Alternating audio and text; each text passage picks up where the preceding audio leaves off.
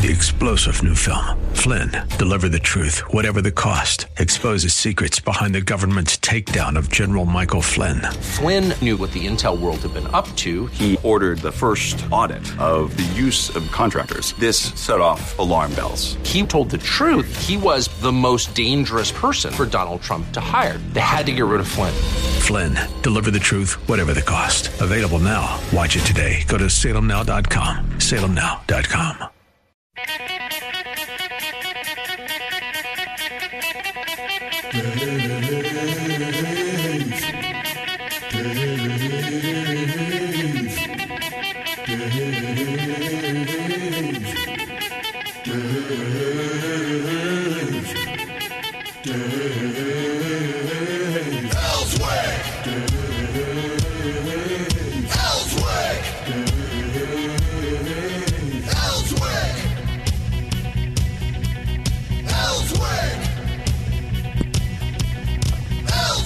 Well, the last few days of April.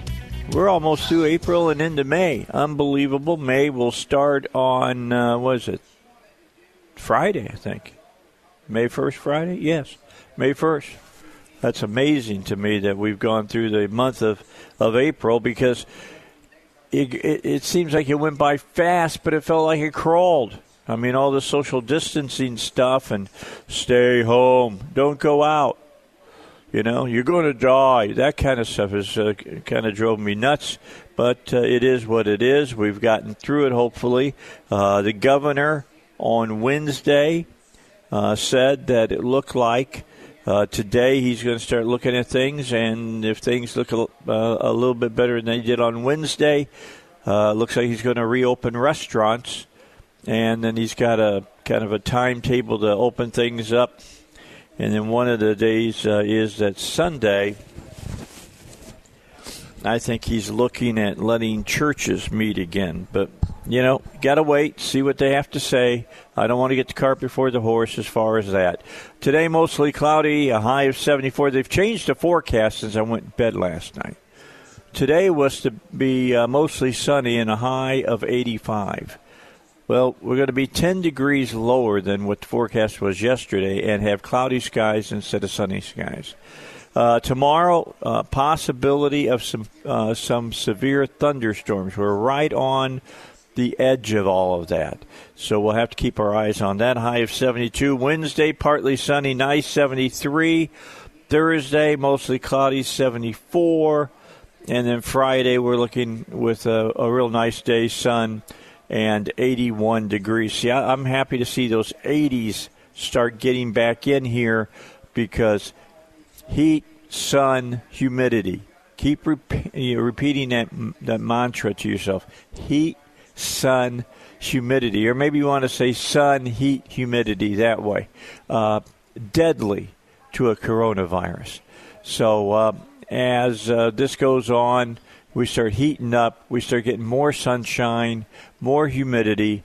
It'll be one summer that I'll be happy to see as much humidity as Mother Nature wants to bring to us, because I think that's going to be good stuff. Brick said over the weekend that she believed that by the end of May, the numbers of hospitalizations dealing with the coronavirus or COVID-19 would be down hugely, significantly. She believes we'll break out of this thing for sure by then. And, of course, when you say end of May, what are you saying? Well, across the United States, you're saying moderating temperatures, some warm temperatures. I saw today in Phoenix and in Las Vegas, they're going to be well over 100 degrees. Of course, if you're out in Vegas or Phoenix, that's dry heat, so it really does feel that way. I always laugh at that statement. But anyway, it's going to be hot out there. Hopefully that heat will start making its way here to Arkansas. That's going to be a positive thing for us. Senator Tom Cotton was on Maria Bartoloma this morning, and I saw him live. And, yes, I get up really early and start watching early news shows to see what's going on. And this is an interview I want to play for you. It's 9 minutes long, It's the senator talking about the Chinese, talking about how we're going to have to deal with them in the future. Very interesting, some of the things that he said, and we'll talk about it the rest of the half hour after it's over with. But right now, here's Senator Tom Cotton. Arkansas first sounded the alarm about China right here on this program months ago. He joins me right now live. And, Senator, it is great to see you this morning. Thanks so much for being here. Good morning, Maria. So you knew very early on, and you questioned very early on, the origins of this disease, and you knew that it likely came from that lab, that level 4 super lab in Wuhan. I want to ask you about what China knew, because you and I spoke over this weekend, and I asked you, do you think it's deliberate? You said you don't have any evidence right now, but it should be investigated. But we do know what China did once they knew how severe this coronavirus would be. Tell us what you think China did. So, Maria, I want to distinguish between the origins of the virus and China's reactions to the virus. So right now, as you say, the most plausible explanation, supported by literally all of the circumstantial evidence, is that the virus originated in one of those 2 laboratories in Wuhan. All the way back in January, it was pretty well documented by Chinese scientists that it did not originate in the food market. But wherever it originated, Maria, we know that the Chinese Communist Party was both criminally negligent and incompetent at first, and then deliberately malevolent in the way they responded to this virus for their own people and the world. As early as the second week of December, it was clear that this virus was spreading from person to person. By late December, it was spreading to doctors in Wuhan hospitals. Some doctors were trying to blow the whistle on these facts, and the secret police arrived at their doorsteps in the middle of the night. So only after China fessed up to the WHO on December 31st did the world know what was happening, yet still they continued to deny that it was spreading from person to person into mid-January. That allowed millions of people to leave Wuhan, and then finally China continued to pressure the WHO and other countries not to stop international travel from China. That meant that hundreds of thousands of persons left China after this virus was spread far outside of Wuhan, which allowed the virus to escape China's borders and get to the United States and get to Europe and get to essentially every country in the world. I believe that was a deliberate and conscious choice by the Chinese Communist leadership because they did not want to see their relative power and standing in the world decline because this virus was contained within China. So a deliberate move because they expected this virus to cause economic contraction in China. Tell me what they expected in China and what they didn't want to see from they didn't want to happen with the rest of the world being fine. So, Maria, again, it was obvious by mid-December to Chinese authorities that this virus was highly contagious and very deadly. They also knew that as this virus began to spread outside Wuhan, it would wreak economic havoc throughout China. And in fact, China had the first contraction in the first quarter of this year since the Cultural Revolution ended in the 1970s. I believe the Chinese communist leaders, when they were aware of those facts by mid-January, made the conscious decision not to explain to the world that it was transmissible between humans, not to shut down travel, not to ask for American or other kind of international scientific help, but to allow this virus to escape their borders. Because if they were going to suffer an economic contraction, they were not going to allow the world to continue to prosper and China be the only country whose economy was declining. They might see an absolute decline in their economy, but they refused to see a relative decline, especially relative to the United States. In other words, they didn't want to see the Chinese economy contract 20% with the rest of the world contracting 2%. That's exactly right. I mean, it was inevitable that we would have economic impacts all around the world because so much of the world has outsourced manufacturing productive capacity to China. So it was inevitable if China's economy was declining that it would have effects all around the world. But what was not inevitable was that we would lose 26 million jobs in America in a month. I mean, if China had been upfront about this virus from the very beginning, some studies suggest that they could have reduced the number of cases in China itself by 65 to even 90%. Imagine what that would have done for the spread of the virus, not only in China, but more importantly for us, all around the world.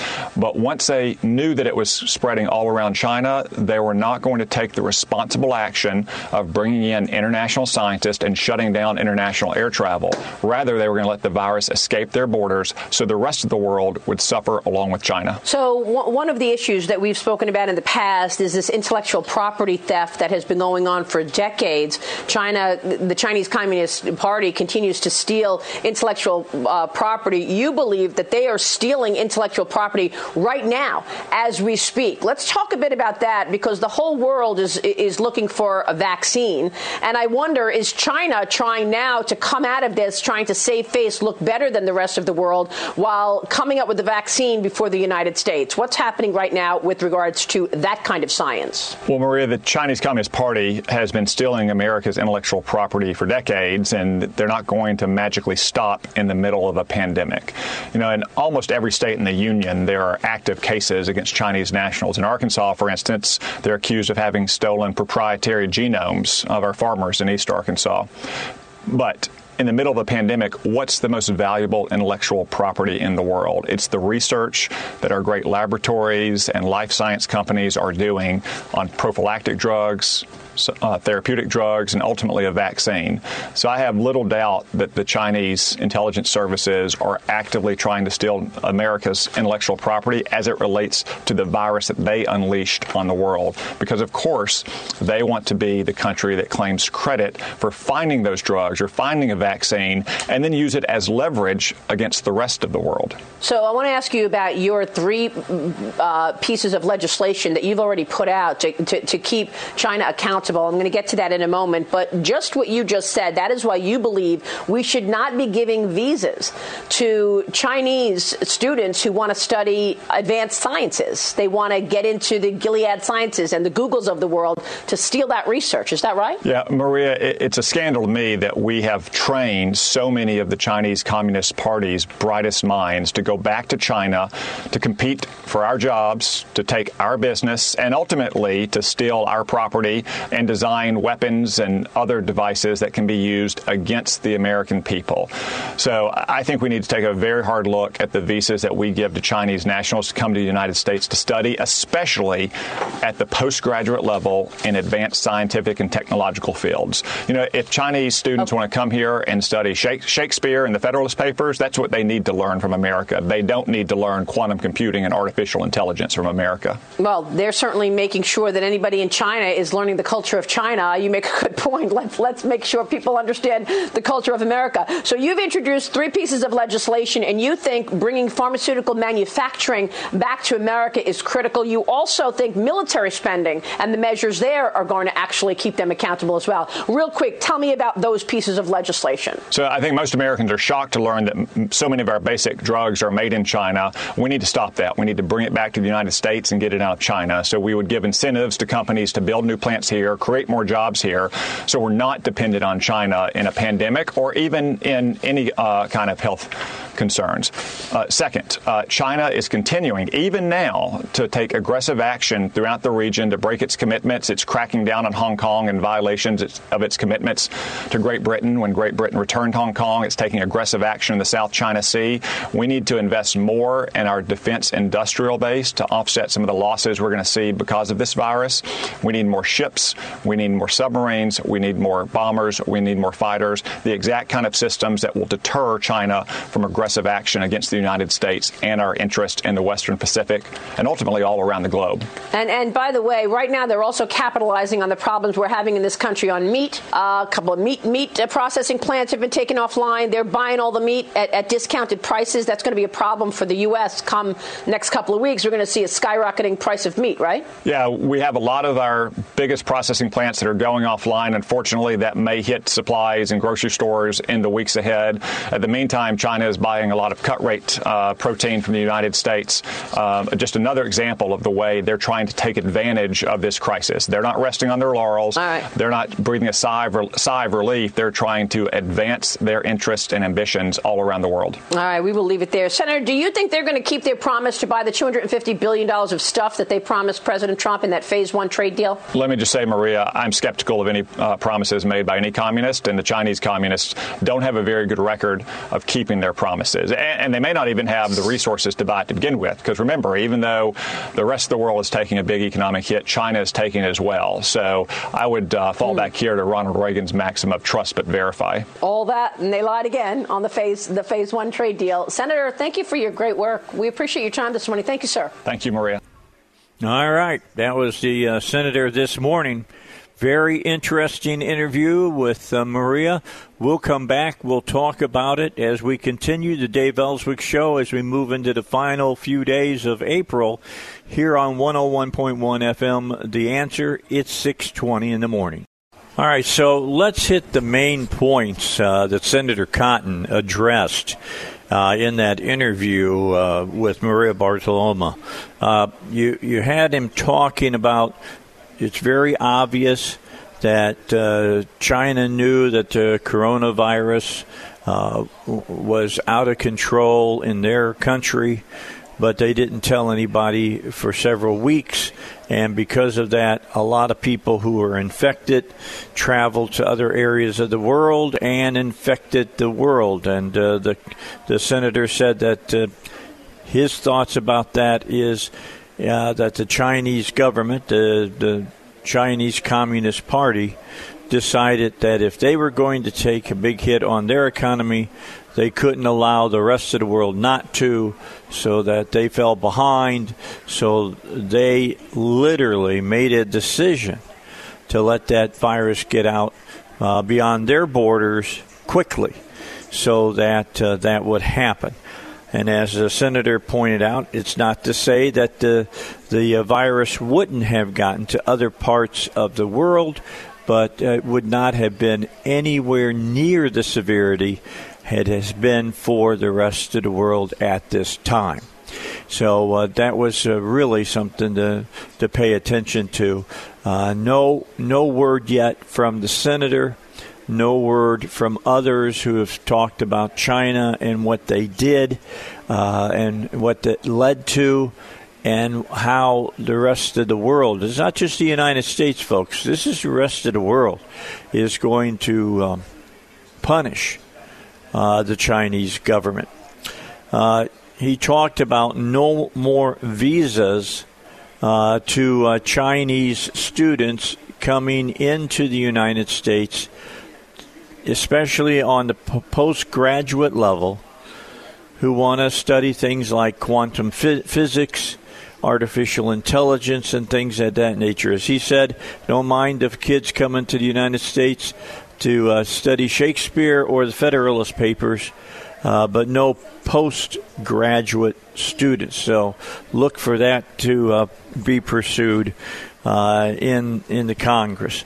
I don't know about you, but if you know that you have a country that's stealing proprietary information and has been doing it for probably 30 years, and you just keep allowing them to come in and steal that more information, and some of our best material we have, as the senator talked about, stealing from the pharmaceutical companies, information about a vaccine and things of that nature.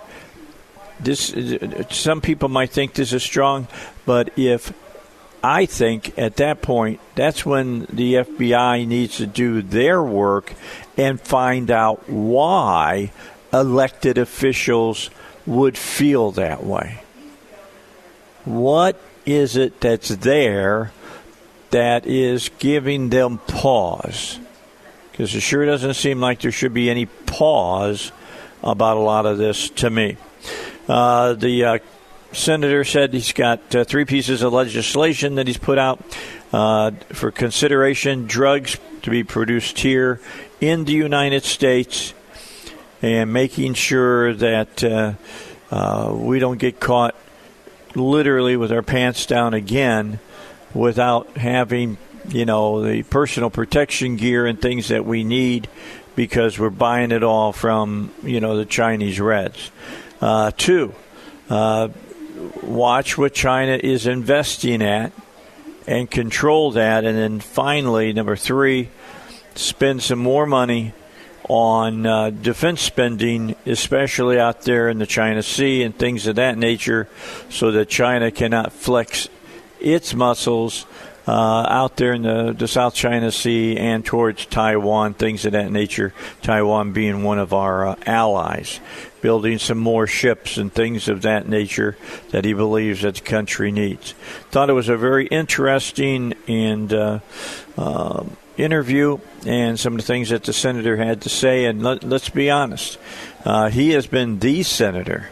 He has been the person who has been on this since January. And I don't know where he gets all of his information, but what information he's getting has been correct thus far. So we need to, keep what the senator is saying in mind. All right, we got a break coming up. Looking at the weather for today, mostly cloudy, 74 for today. Tomorrow, possible thunderstorms around. Some of them could be severe. High of 72 on Wednesday, partly sunny, nice, and a 73 for a high. Right now, Little Rock 51, Cabot 51, Conway is 56. They're the hot spot, and we've got your news for you now. Back with you, Dave Elswick Show, and let's look real quickly at what's happening in finances and what the week might bring us. There's two scenarios I think could happen. One, we could have just an overriding big bounce for the stock market. I mean, we were closing in on futures this morning at about 24,000? Good possibility if these states that are starting to open, if they start opening and good things follow, so to speak, then I expect that the market will bounce again, probably 3 times this week, and we could approach 25.5, maybe even 26 before the week is over. Because in the past week, a handful of basically southern states, and North Dakota has opened as well, announced that some businesses and public spaces were going to reopen. Today, the governor here of Arkansas, Governor Hutchinson, is supposed to be making some notifications about restaurants and things of that nature. We'll see exactly what happens. We've got to wait till he makes the announcements. I'm expecting that would be probably in one of his pressers that he has, whether that's at 11:30 or 1:30, I don't know. But they're reopening now with restrictions, social distancing and all that. That's not a bad idea.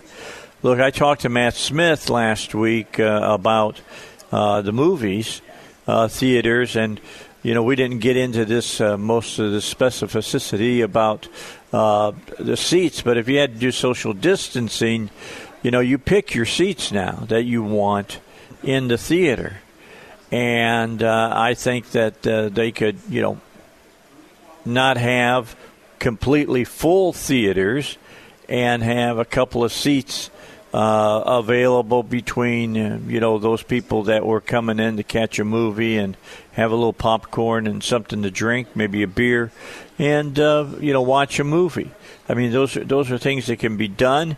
Restaurants can move some of their tables further apart. And restaurants could start reopening. I mean, for sure, I would think they could open up their patios, because one of the things that they have found out about the virus is it doesn't do that well outside. So, the patios open and things of that nature. It lets these restaurants and businesses like that, be able to have some business, and they need business. So you got this multi-phase process going on of easing the social distancing measures as we go along. That's been in place over the past several weeks. Now, the decision has been met with criticism from some business owners. Okay, look, shut up. If you're a business owner, just don't reopen. The government is not telling you have to open your business. So if you don't want to open it, don't open it. But don't be, poo-pooing everybody else because they want to go ahead and open up. That's a decision they have to make. And then the people get to make a decision about whether they want to go to those businesses that open. And then on top of that, some politicians are feeling that, they shouldn't do that because our domestic death toll in the U.S. topped 50,000. Okay. And how many people are in the United States? I mean, you've got to keep this stuff, you've got to understand. You've got to be reasonable about this. 50,000 deaths among 350 million people. That's not, that's not huge. We have that many traffic deaths a year. Do we tell people to stay home to cut down on traffic deaths? Recent data suggests that the outbreak was leveling off, even in the states hardest hit by the pandemic.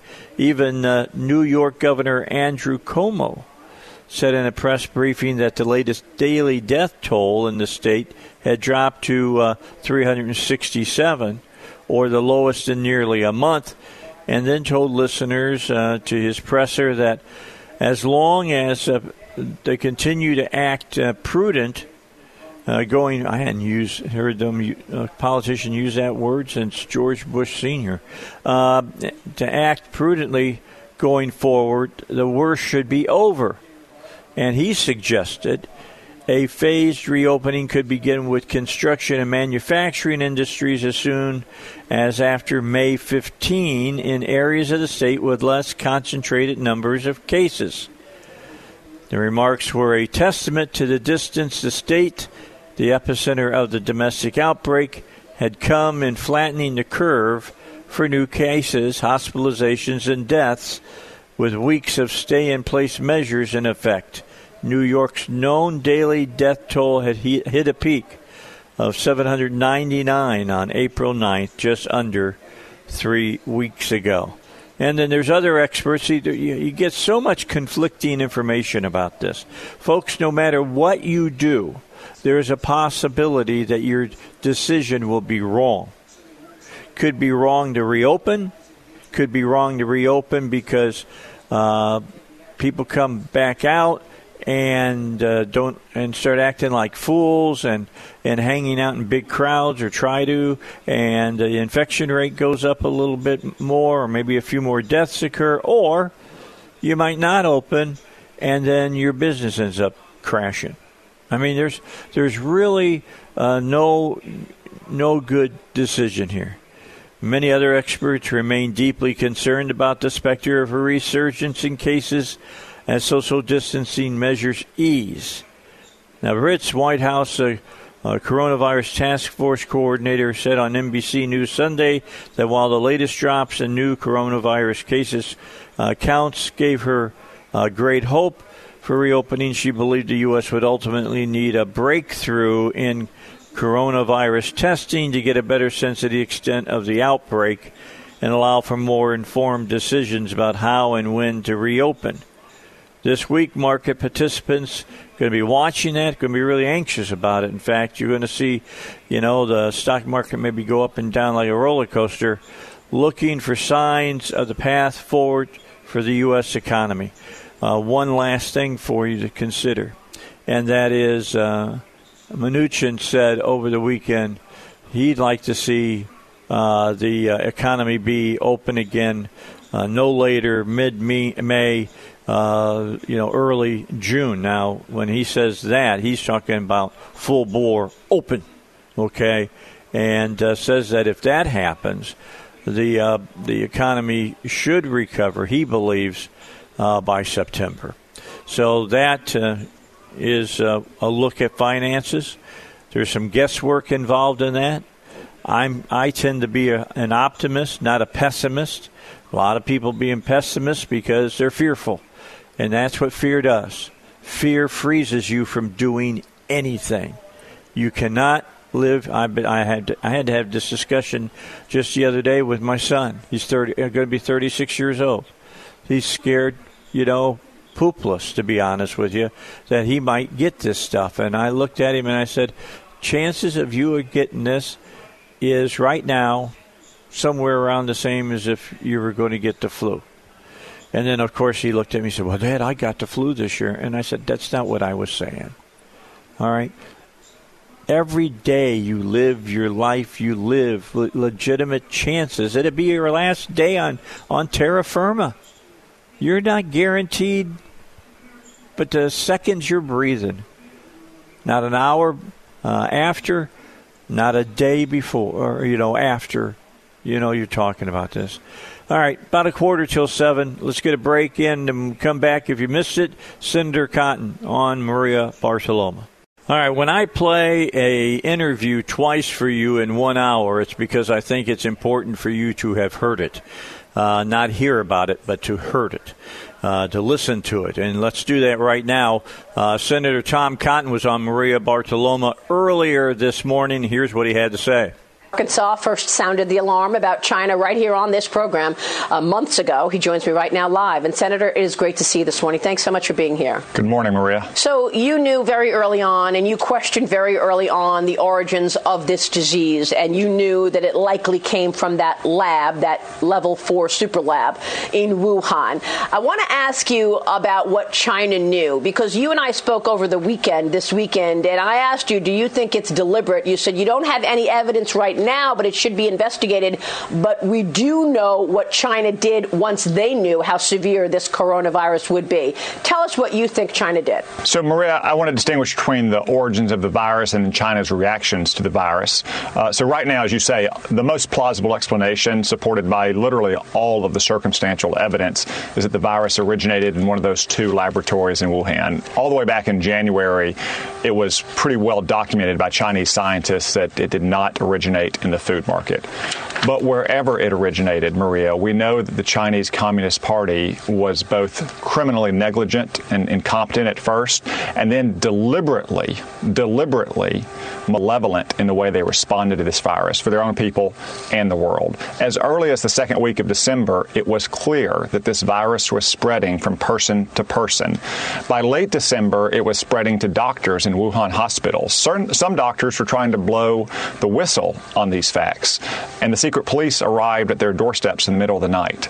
So only after China fessed up to the WHO on December 31st did the world know what was happening, yet still they continued to deny that it was spreading from person to person into mid-January. That allowed millions of people to leave Wuhan, and then finally China continued to pressure the WHO and other countries not to stop international travel from China. That meant that hundreds of thousands of persons left China after this virus was spread far outside of Wuhan, which allowed the virus to escape China's borders and get to the United States and get to Europe and get to essentially every country in the world. I believe that was a deliberate and conscious choice by the Chinese Communist leadership because they did not want to see their relative power and standing in the world decline because this virus was contained within China. So a deliberate move because they expected this virus to cause economic contraction in China. Tell me what they expected in China and what they didn't want to see they didn't want to happen with the rest of the world being fine. So, Maria, again, it was obvious by mid-December to Chinese authorities that this virus was highly contagious and very deadly. They also knew that as this virus began to spread outside Wuhan, it would wreak economic havoc throughout China. And in fact, China had the first contraction in the first quarter of this year since the Cultural Revolution ended in the 1970s. I believe the Chinese communist leaders, when they were aware of those facts by mid-January, made the conscious decision not to explain to the world that it was transmissible between humans, not to shut down travel, not to ask for American or other kind of international scientific help, but to allow this virus to escape their borders. Because if they were going to suffer an economic contraction, they were not going to allow the world to continue to prosper and China be the only country whose economy was declining. They might see an absolute decline in their economy, but they refuse to see a relative decline, especially relative to the United States. In other words, they didn't want to see the Chinese economy contract 20% with the rest of the world contracting 2%. That's exactly right. I mean, it was inevitable that we would have economic impacts all around the world because so much of the world has outsourced manufacturing productive capacity to China. So it was inevitable if China's economy was declining that it would have effects all around the world. But what was not inevitable was that we would lose 26 million jobs in America in a month. I mean, if China had been upfront about this virus from the very beginning, some studies suggest that they could have reduced the number of cases in China itself by 65 to even 90%. Imagine what that would have done for the spread of the virus, not only in China, but more importantly for us all around the world. But once they knew that it was spreading all around China, they were not going to take the responsible action of bringing in international scientists and shutting down international air travel. Rather, they were going to let the virus escape their borders so the rest of the world would suffer along with China. So one of the issues that we've spoken about in the past is this intellectual property theft that has been going on for decades. The Chinese Communist Party continues to steal intellectual property. You believe that they are stealing intellectual property right now as we speak. Let's talk a bit about that, because the whole world is looking for a vaccine. And I wonder, is China trying now to come out of this, trying to save face, look better than the rest of the world, while coming up with a vaccine before the United States? What's happening right now with regards to that kind of science? Well, Maria, the Chinese Communist Party has been stealing America's intellectual property for decades, and they're not going to magically stop in the middle of a pandemic. You know, in almost every state in the union, there are active cases against Chinese nationals. In Arkansas, for instance, they're accused of having stolen proprietary genomes of our farmers in East Arkansas. But in the middle of a pandemic, what's the most valuable intellectual property in the world? It's the research that our great laboratories and life science companies are doing on prophylactic drugs, therapeutic drugs, and ultimately a vaccine.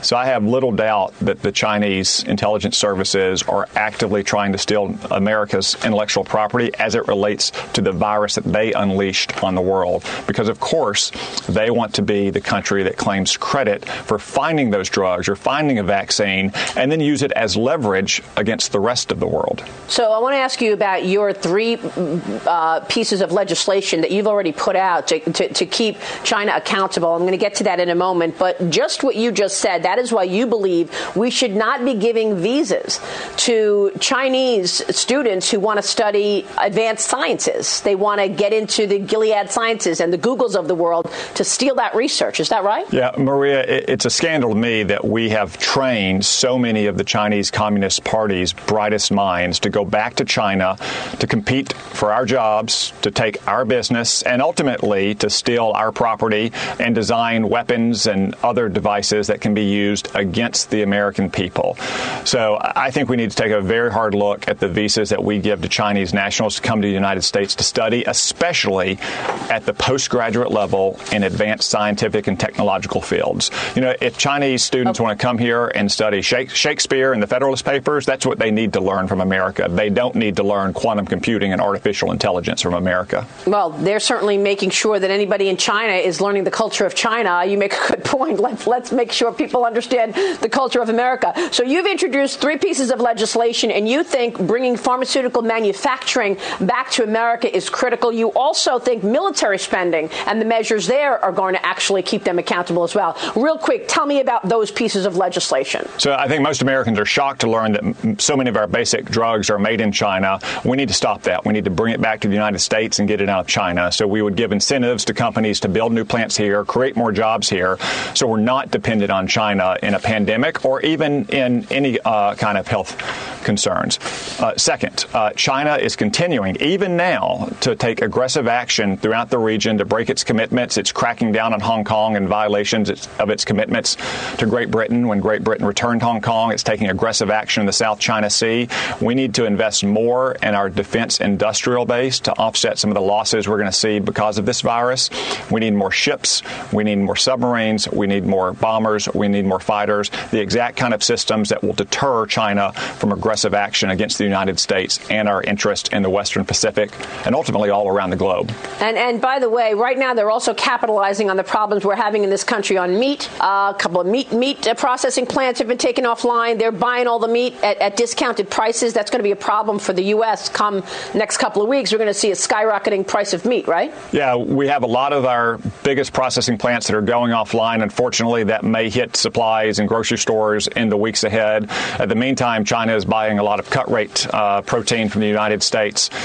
Just another example of the way they're trying to take advantage of this crisis. They're not resting on their laurels. Right. They're not breathing a sigh of relief. They're trying to advance their interests and ambitions all around the world. All right, we will leave it there. Senator, do you think they're going to keep their promise to buy the $250 billion of stuff that they promised President Trump in that Phase 1 trade deal? Let me just say, Maria, I'm skeptical of any promises made by any communist, and the Chinese communists don't have a very good record of keeping their promises. And they may not even have the resources to buy it to begin with, because remember, even though the rest of the world is taking a big economic hit, China is taking it as well. So I would fall back here to Ronald Reagan's maxim of trust but verify. All that, and they lied again on the Phase 1 trade deal. Senator, thank you for your great work. We appreciate your time this morning. Thank you, sir. Thank you, Maria.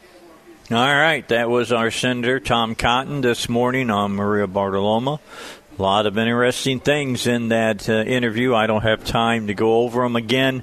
Just that I'm happy to hear somebody say, hey, look, you got to start taking the Chinese Communist government really, really seriously. And I'm of the firm belief that these people who say nothing to worry about, nothing to forget about the Chinese, there should be a deep dive into their past and find out if the CCP has been donating money to those particular politicians. I got to question some people's patriotism and love of country that just keep giving free rein to the communist Chinese. That whole no visa idea for higher education, great idea from the senator, especially and as well as producing the drugs here in the United States instead of there. Investing in more defense spending for around the South China Seas. We've been talking about that on my show for quite some time. Robert Steinbach, Robert Steinbach coming back for another couple hours with me today. We got a lot of things to talk about. Talk about the sexual allegations against Biden, female black VP, is Un alive or dead, and General Flynn back in the news. That's all on its way here on the Dave Elswick Show.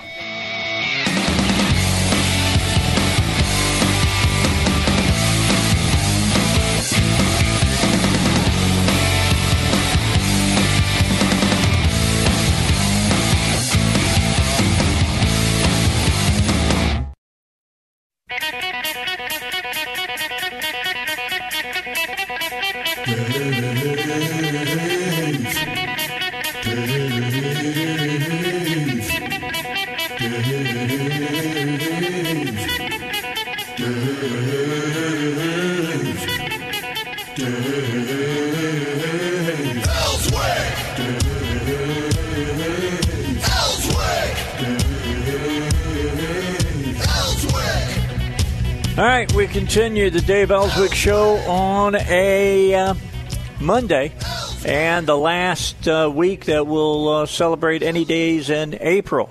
We'll be done with April in a couple of days.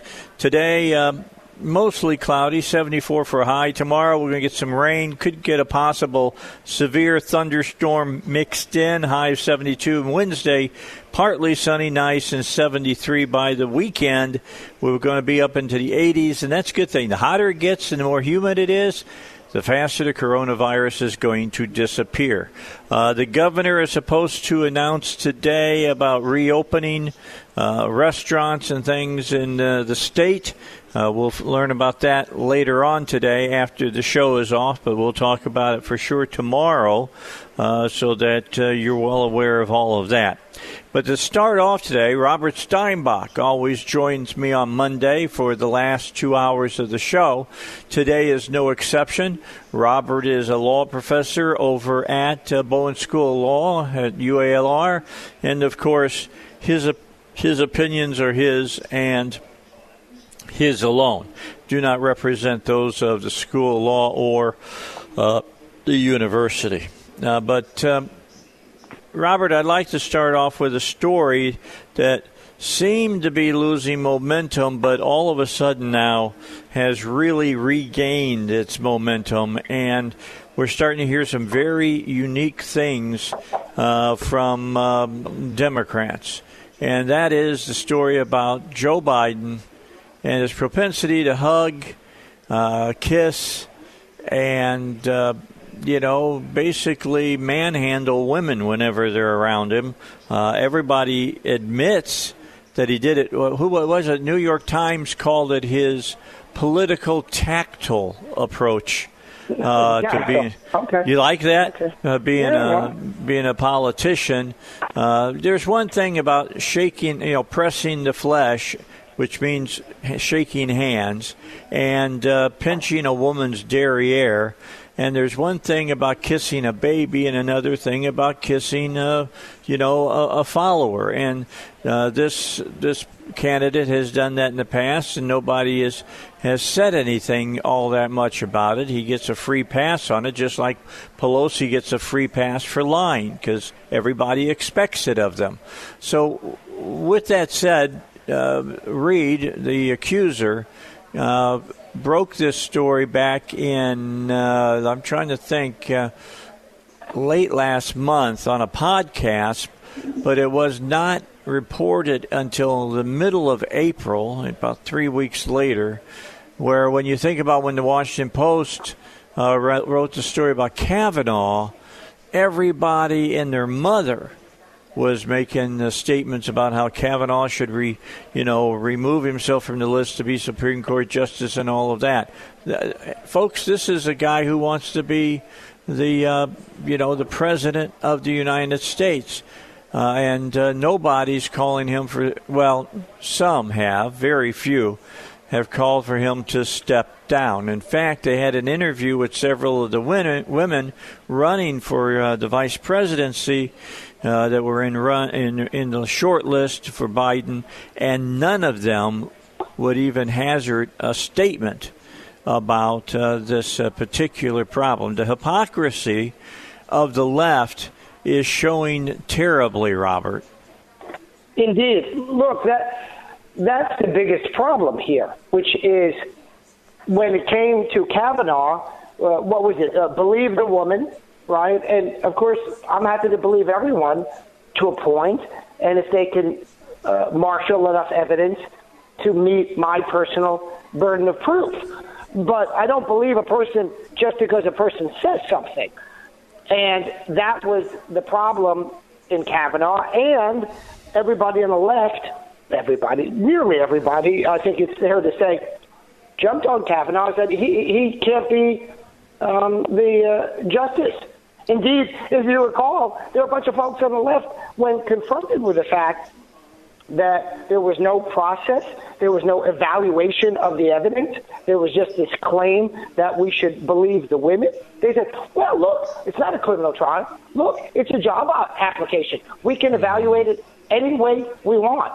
Yep. Put aside that that's actually not entirely true. So they're wrong on the law as well, but that nonetheless seems to have been their standard. Of course, what wasn't said, Dave, and what we apparently mistook was the fact that implicit in their statement is that's the standard for Republicans, not for Democrats, Dave. You see, the standard for Democrats is, well, that's a lie.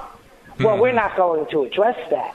Well, there's nothing to be seen here, right? It's even the other extreme. It's not, well, he's certainly innocent until proven guilty, but we'll be happy to hear out this person and evaluate the evidence. No, it's not even that. What is it? It's what? Who? Where? I didn't hear anything. And then, of course, you can repeat the accusation to them, and they will say exactly the same thing. What? Who? Where? So, excuse me, the hypocrisy is so palpable. And that's the most frustrating part. If we could, as a society, or at least the sub-part of society that is involved in politics, agree to a standard on anything, and then apply that standard evenly to anything, we would be far better off. That is supposed to be what operates in our legal system. It typically does. I think there are exceptions to that, unfortunately.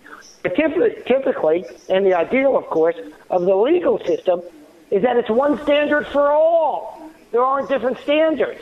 Mm-hmm. And the Democrats, in fact, complain more than the Republicans do, historically at least, when they see aberrations from that ideal. But not when it comes to politics, Dave. When it comes to politics, there's one standard for the Democrats, given by the Democrats, and one standard for the Republicans, a different one, no less, given by the Democrats. Well, the story on Kavanaugh broke on September 16th of 2018. Now, here's what happened when that happened. On CNN, they reported the news immediately with an article. Then they had another article that likened the news to the Anita Hill testimony. And then there was another describing the White House as mounting an intense effort to squash the accusation. And then another describing the senator's assessment of how Kavanaugh's nomination would go forward. And then a final one. All right, so we're talking about 5 articles in a matter of an hour. And another describing how Democrats would push for a delay in Kavanaugh's confirmation vote. Senator Feinstein out in California announced her opposition to Kavanaugh. Remember, she was one of the main proponents, if you've got to believe the women, her opposition to Kavanaugh. Supreme Court justice should not be an extension of the Republican Party. They must also have unquestionable character and integrity, and serious questions remain about Judge Kavanaugh. In this regard, as indicated in information, I refer to the FBI. Because remember, she's the one who got Blasey Ford's letter and then took it to the FBI. I tell you, the hypocrisy is crazy. When we come back from the break, let me play with Senator Schumer, and hypocrisy should be no surprise to you from Senator Schumer. But we're going to play what he had to say about Kavanaugh from the well of the Senate in just a moment as we continue. Robert Steinbach, my guest here on the Dave Elswick Show. Hey, don't forget about PI Roofing. They want to take the weight off of your shoulders about worrying about your roof. I mean, we've had some pretty rough weather this early springtime with severe thunderstorms, hail, a lot of big winds, some tornadic activity, and that means your roof is taking a pretty big beating. And with that in mind, PI Roofing wants you to know that with all the social distancing and everything, they can do everything they need to do about your roof without you having to meet face-to-face with somebody. You can keep your whole social distancing thing going, no problem whatsoever. But they just want to take off the worry you might have about your roof and take care of it for you. And PI Roofing's really good. They replaced my roof, did a fantastic job. I've been advertising with them since they basically got started. And I have them come out about every other year and walk my roof and look at things. And I've had a couple of times where they've had to come out and repair some stuff. They're really, really good. And the people who own it, Joel and Veronica Johnson, great character, great people that you can trust. So here's my suggestion. If you want to make sure the roof is in great shape, call PI Roofing and talk to them. And 707-3551, 707-3551, or just visit them online. You can do all this online. You don't have to call anybody. Just go to piroofing.com. They'll take care of you. They'll make sure everything's good. And if you need some work around the house, they're a contractor as well. They can take care of that. They do windows. They can take care of those. They do, gutters. They can take care of those. They're a one-stop shop. I'm just telling you. That's PI Roofing. All right, let's get back talking with Robert Steinbach here about this whole Biden thing. Look, there's some people that, well, I'll get into that in a moment, about the people on the other side of this argument and the Democrats that are starting to talk about it a little bit. Pelosi endorsed Biden for president and didn't make any mention at all of the sexual assault claim, despite the new evidence that happened on Larry King, I think just a weekend ago. So you got all of that out there. Democrats are running around, putting their head in the sand, saying sexual assault, what's sexual assault? And so you go back in time a little bit. Let me take you back 2 years when they were looking at Kavanaugh. And I gave you a little bit of a timeline on the first day how much the media was jumping all over Kavanaugh. And now we're almost over a month in talking about Reid, and CNN is just finally getting around to saying, Reid, that name sounds familiar. Anyway, let me play Senator Schumer from the well of the Senate. Here's what he had to say. These allegations ought to be treated with the utmost gravity. The allegations are extremely credible. They were made by someone who voluntarily submitted to a lie detector test and had been discussed in the past, long before Kavanaugh's nomination to the Supreme Court, with a family therapist. I believe her. Many, many, many Americans believe her. Many, many women in America who have been taken advantage of certainly believe her. For too long, women have made serious allegations of abuse and have been ignored or dragged through the mud. It would be a disgrace if this body and our fellow Republicans let that happen. Chairman Grassley must postpone the vote on Judge Kavanaugh's nomination until, at a very minimum, these serious and credible allegations are thoroughly investigated. The FBI conducted a background check on Judge Kavanaugh before these allegations were known. The FBI, when they did their background check, had no knowledge of what went on here. So it is now the FBI's responsibility to investigate these claims, update the analysis to Judge Kavanaugh's background, and report back to the Senate. The FBI is the right place for this investigation for two reasons. First, the FBI has the resources, the information, and the legal tools to conduct an investigation the right way. Far better than some staffer talking to Professor Ford on the phone. You cannot lie to the FBI. That's a crime. The FBI will get to the truth. They almost always do. Second, our Republican colleagues have run a transparently partisan confirmation process. And then they immediately insinuated that Dr. Ford is being untruthful. Republicans and their staff cannot impartially investigate these allegations. They've already said that they're not true. Republicans and their staff cannot do this in a respected way because they have run such a partisan investigation thus far. There's no bipartisanship here. That's enough. None. I can't listen to any more. I can't listen to any more. The hypocrisy there is unbelievable, especially when he talked about the FBI. Oh, my God. You cannot lie to the FBI. You cannot lie. The FBI, let's keep in mind this whole thing that he's talking about the FBI. This is at the same time that they were ramrodding Flynn in the White House, Robert, and news is out today that there's a good reason to believe that Flynn's going to be exonerated before the week is out. You know, unbelievable. The Flynn story is a tragedy, I got to say. The Flynn story is a story of the FBI quite literally breaking the rules in terms of speaking to somebody in the White House. That was not only admitted to, but gloated by Comey. They go in, they set him up, then they leverage him by threatening to prosecute his son if he doesn't take a plea. By the way, I think that should be eliminated.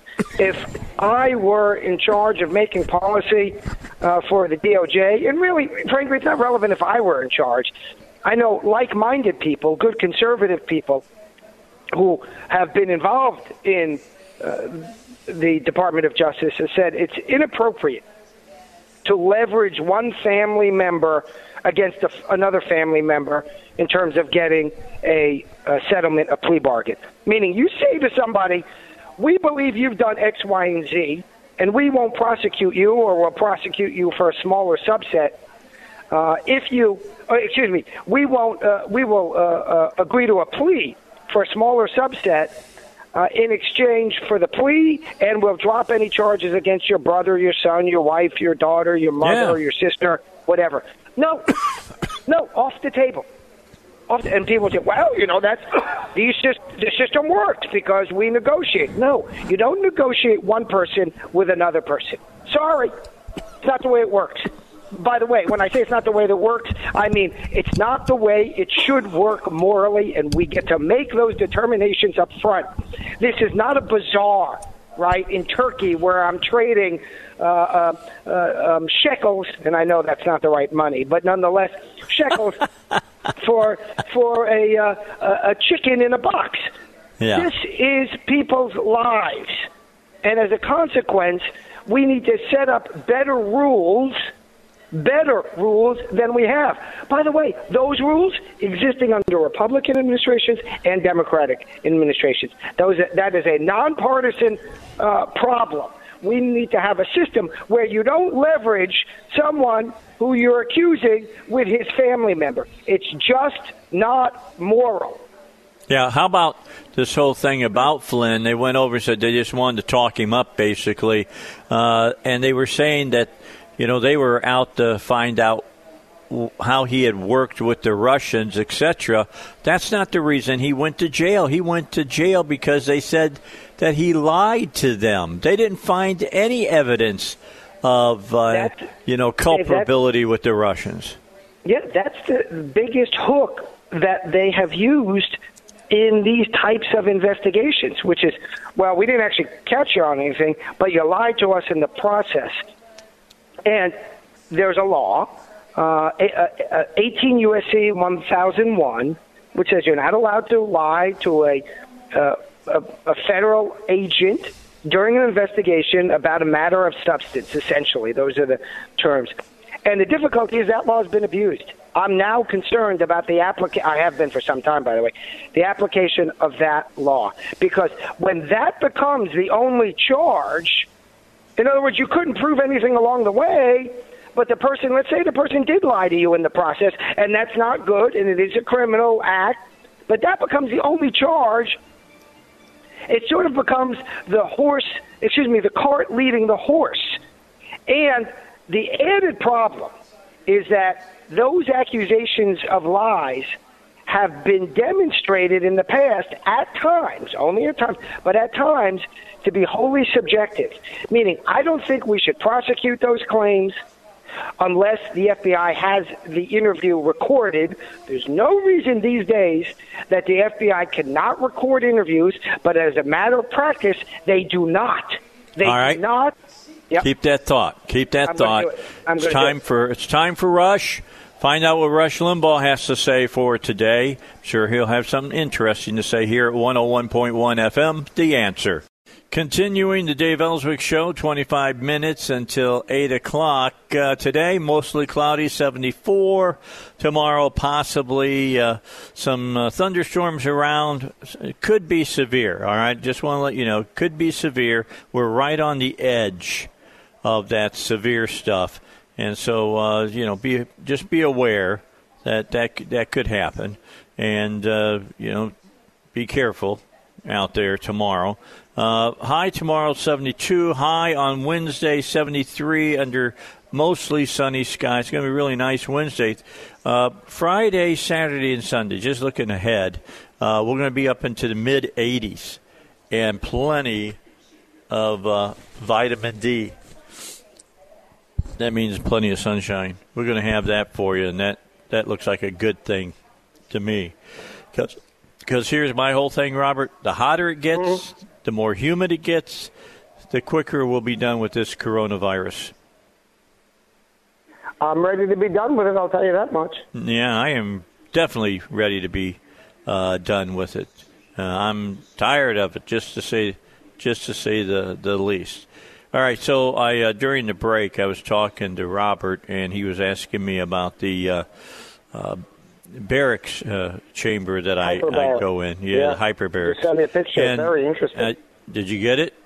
I did get it. Okay, it looks good. like something from outer space. It looks like, you're traveling to Mars, and they put you to sleep for 3 years. Yeah, they're putting me to sleep. It's like from Alien or something, except that the top doesn't slowly come down. They put you on the bed, and they slide you in. The first time they do it, it's got really a weird feeling to it, I'll tell you. Now it's just no big deal no big deal. It's just the way it's just something I do now. I still have, I'm thinking now, I've been doing it for a while. I got several days in. I got about another 2 weeks of this to go. So every day I get over there at about noon. I'm sliding in there, and they slide me out at about 2 o'clock and doing my thing. Now, the thing I have been able to avoid is at first we'd get done doing that, and Linda wanted to go buy like Popeyes or something and grab something to eat.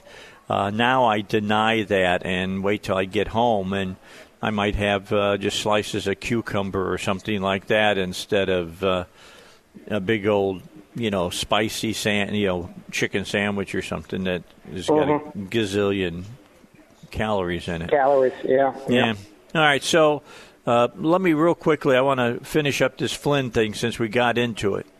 Evidently, the interviews that the FBI did, and as you said, they're not. They didn't record them. They transposed them. In other words, I don't know if they recorded it, but they wrote them down. So they got them on paper, but they never. This is amazing to me. They never gave them to Flynn's defense attorneys, and that's exculpatory evidence. Now, explain to my listeners, that's a big word for just saying that it's evidence that the defense should have gotten. Yeah, it just means evidence. Exculpatory means get you off in your favor for your benefit. So there is a legal obligation for prosecutors to give over records from their file that they've collected, in other words, evidence that they've collected, not only records, any evidence that helps the defense. And it's really kind of a problematic system in implementing that, because the prosecutor decides what's good for the defense and then gives it to the defense, and they keep everything else. Yeah. Well, don't you think something's going to go wrong there? There are some prosecutors that maintain what's known as an open file policy. The FBI had this on one big case a while back. I remember it was in the news. Oh, you know what it was? It was the guy from Alaska, the senator from Alaska, who was prosecuted, and there was a whole bunch of hinky behavior in the end, it turned out, by the prosecutors. And they had an open, if that's the right case, if I recall correctly, they had an open file policy, and then they didn't follow the open file policy. Yeah, that was about the bridge to nowhere and all that. Yeah, Stevens, I think, was the name of the senator. Senator Stevens. In any event, it's a better policy, and that's one done by the agency, which is the obligation is you have to turn over everything that's good for the defense. The better way to deal with it, and frankly the way it should be as a matter of policy generally, at the federal and state level, the same obligation exists at both levels, is to turn over all evidence. Why should not the prosecutor turn over all the evidence to the defense? Because the defense should be entitled to see everything that's out there. And so when they don't do that, when the defense discovers some piece of evidence that was in the possession of the prosecution but not turned over, that's a violation. The case that set all that up is under the name Brady. And so sometimes you'll see on television, you'll say, well, that was a Brady violation. That's what's meant by it. That means the government failed to turn over some of that evidence that helps the defense to the defense. Because, folks, this isn't a game, right? This is not a game of soccer where, well, we've got the better players. No, you've got to turn over all the evidence, and the judge and jury have to determine who's right and wrong. And the accusation by Flynn's attorney is that the government failed to turn over all of the exculpatory evidence. Now, this judge has been kind of back and forth when it comes to Flynn, and one of the problems with this notion of exculpatory evidence is the court can determine whether or not turning it over would have had any impact. So they say, well, that evidence really wasn't that important, so no harm, no foul. I don't like that rule. I don't like that rule because it provides for too much leeway, too much judgment. The fact is, and by judgment I don't mean good judgment, too much subjectivity. And what I prefer, as I said a moment ago, is, look, turn it over.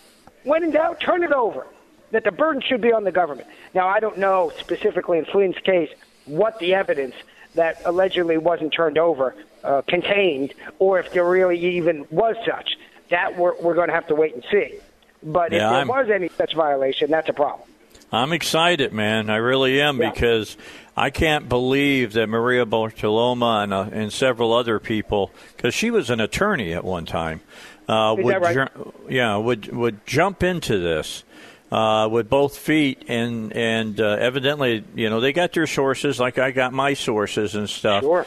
And they've been told that this is coming. So, you typically, at least I can say from my end of this, don't start talking about this or that perhaps is going to happen unless you're pretty doggone sure it's going to happen, because, you don't want to be the boy who cried wolf, because it gets to the point nobody believes anything that you say. Agreed, but the only caveat is their sources are almost invariably not from the judge himself. So they may know that this type of evidence has been exposed. It's going to be brought before the judge. It's pretty damning. These are all guesses, of course. But what we don't know is what the judge is going to do with it. So there's still some element of unknown in that analysis.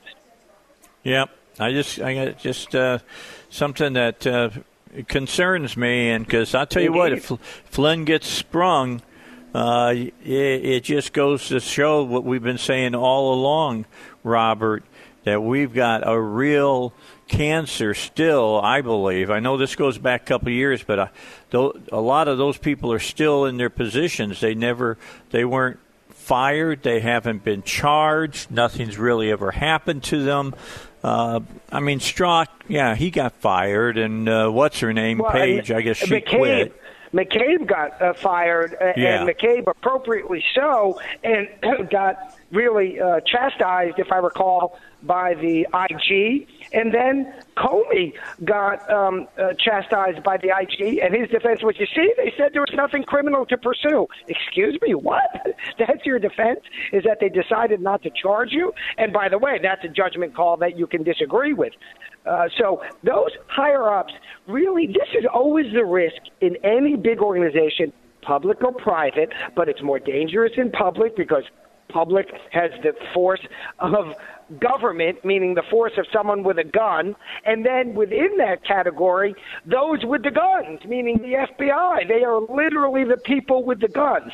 And what the problem that I'm alluding to, and I'm now going to describe, is that when you have a big organization and insufficient checks, it inevitably gets a sense of imperialism.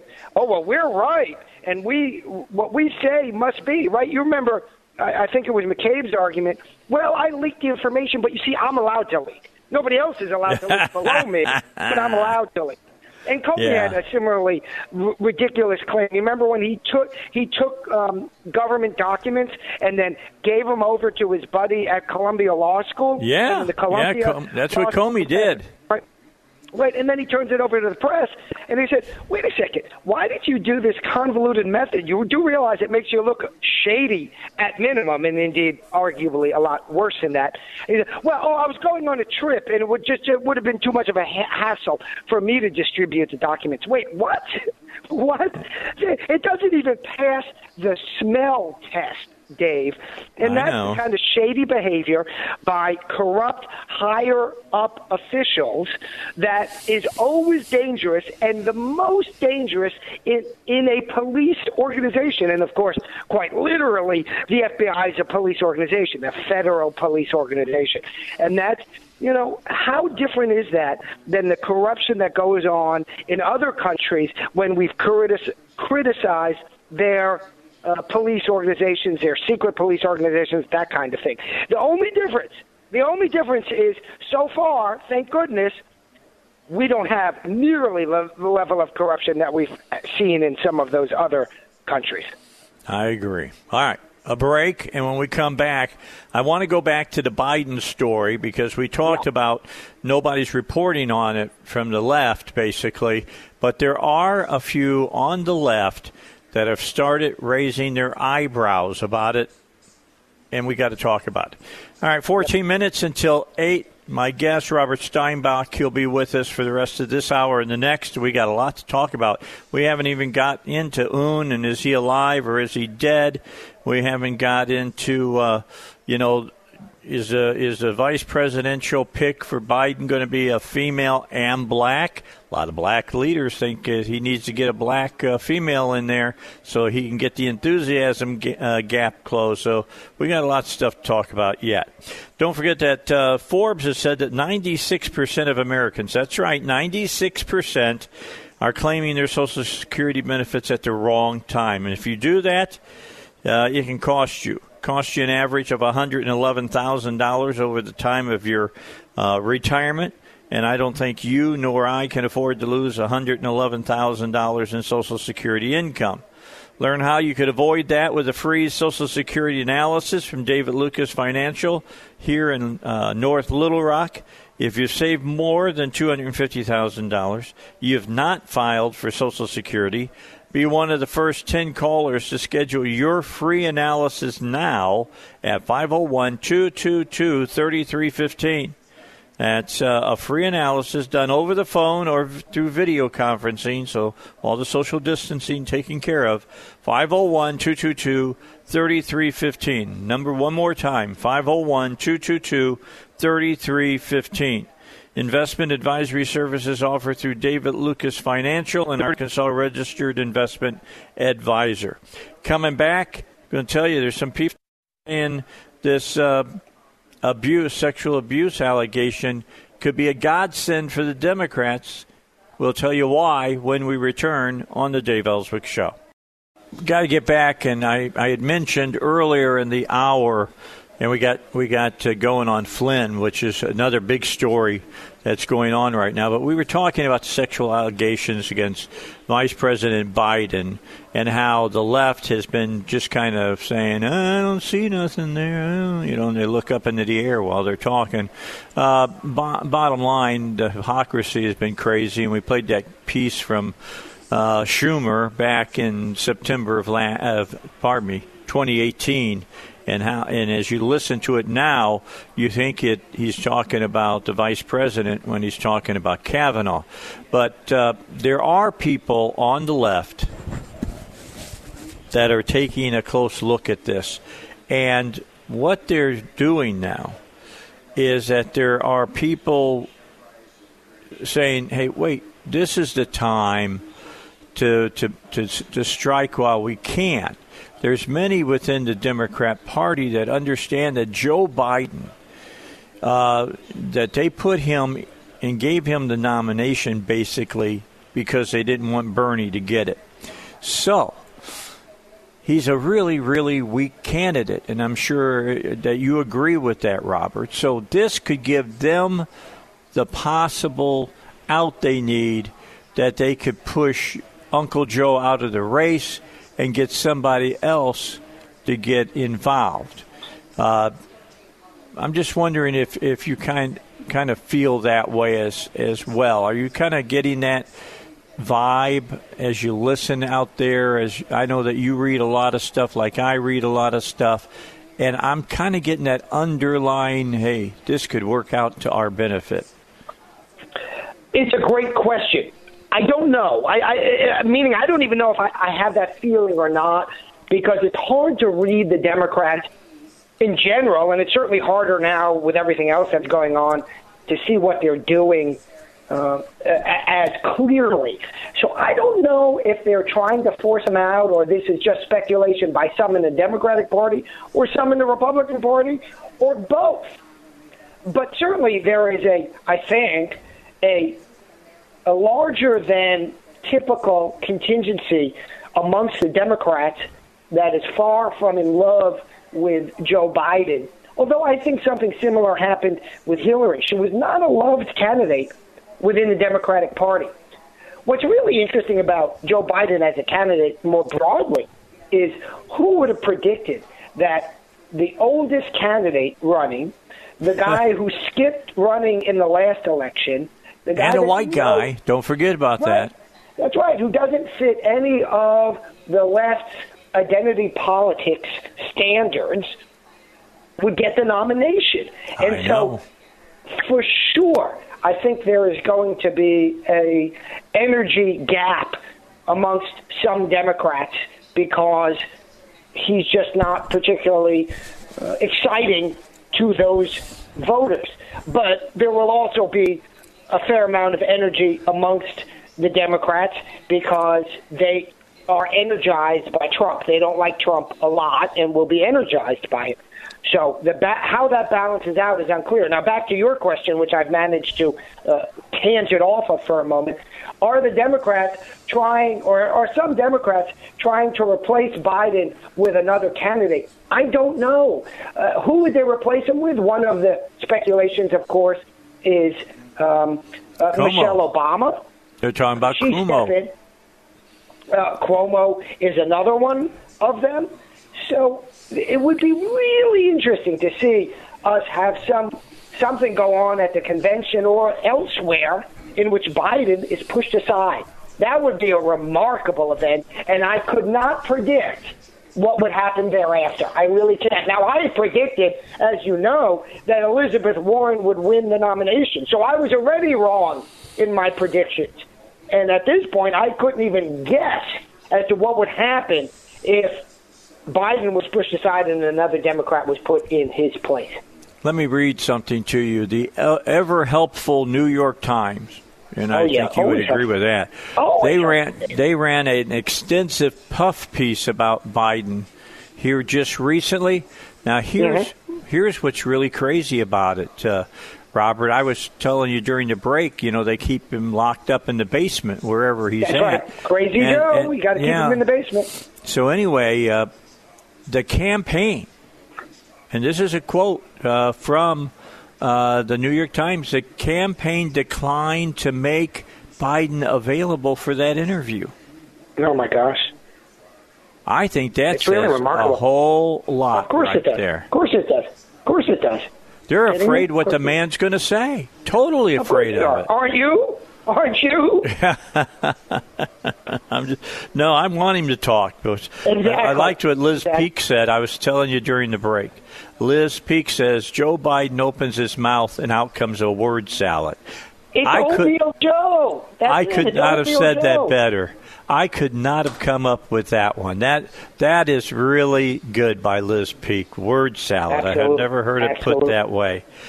She also said, and this is an aside from a column she wrote last week, Democrats are not only concerned about Biden's penchant for spewing out meaningless word salads, it is also because his candidacy suffers, and you've already alluded to this, a huge enthusiasm gap, and is also way, way behind on fundraising. So anyway, this is going to be one of the most unique presidential races we have ever seen. All right, stick around. We got a lot to talk about. We're going to pick up female black VP. Is that what's going to happen? Is Biden going to do it? Who knows? Will it even be Biden? Who knows? We'll come back with more on this morning's Dave Elswick Show, 101.1 FM, The Answer.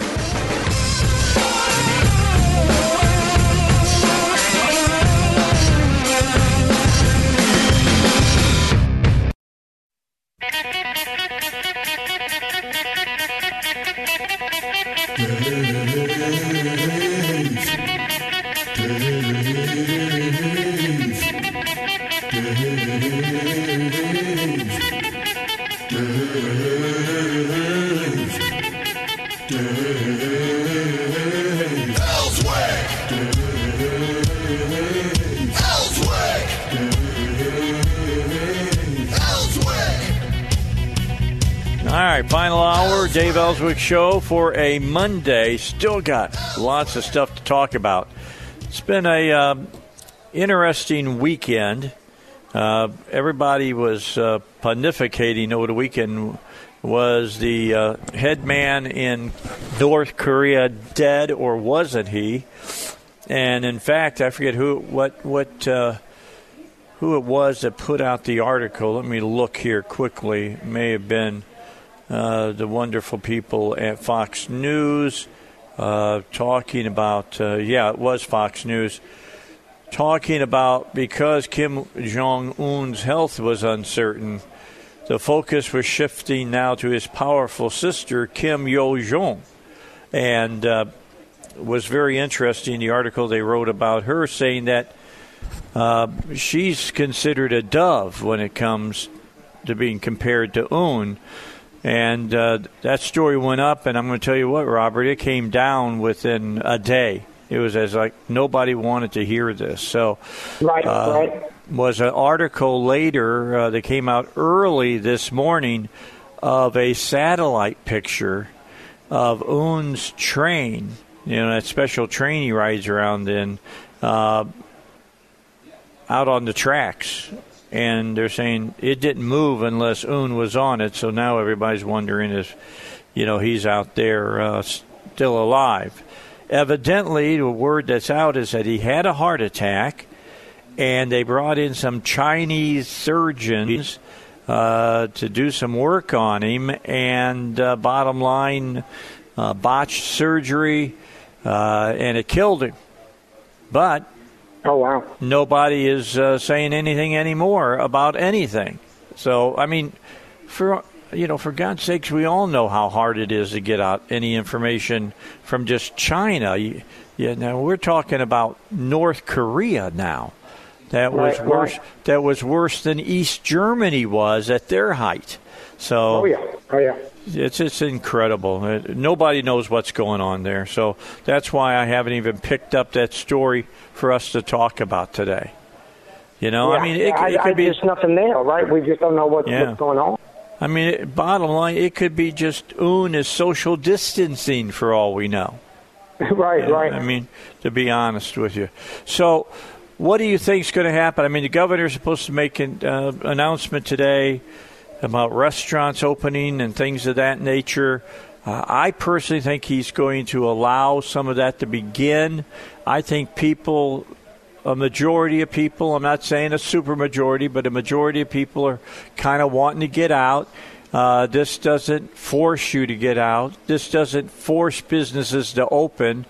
And this is the way I like to see it in America. Everybody gets to make their decision about this.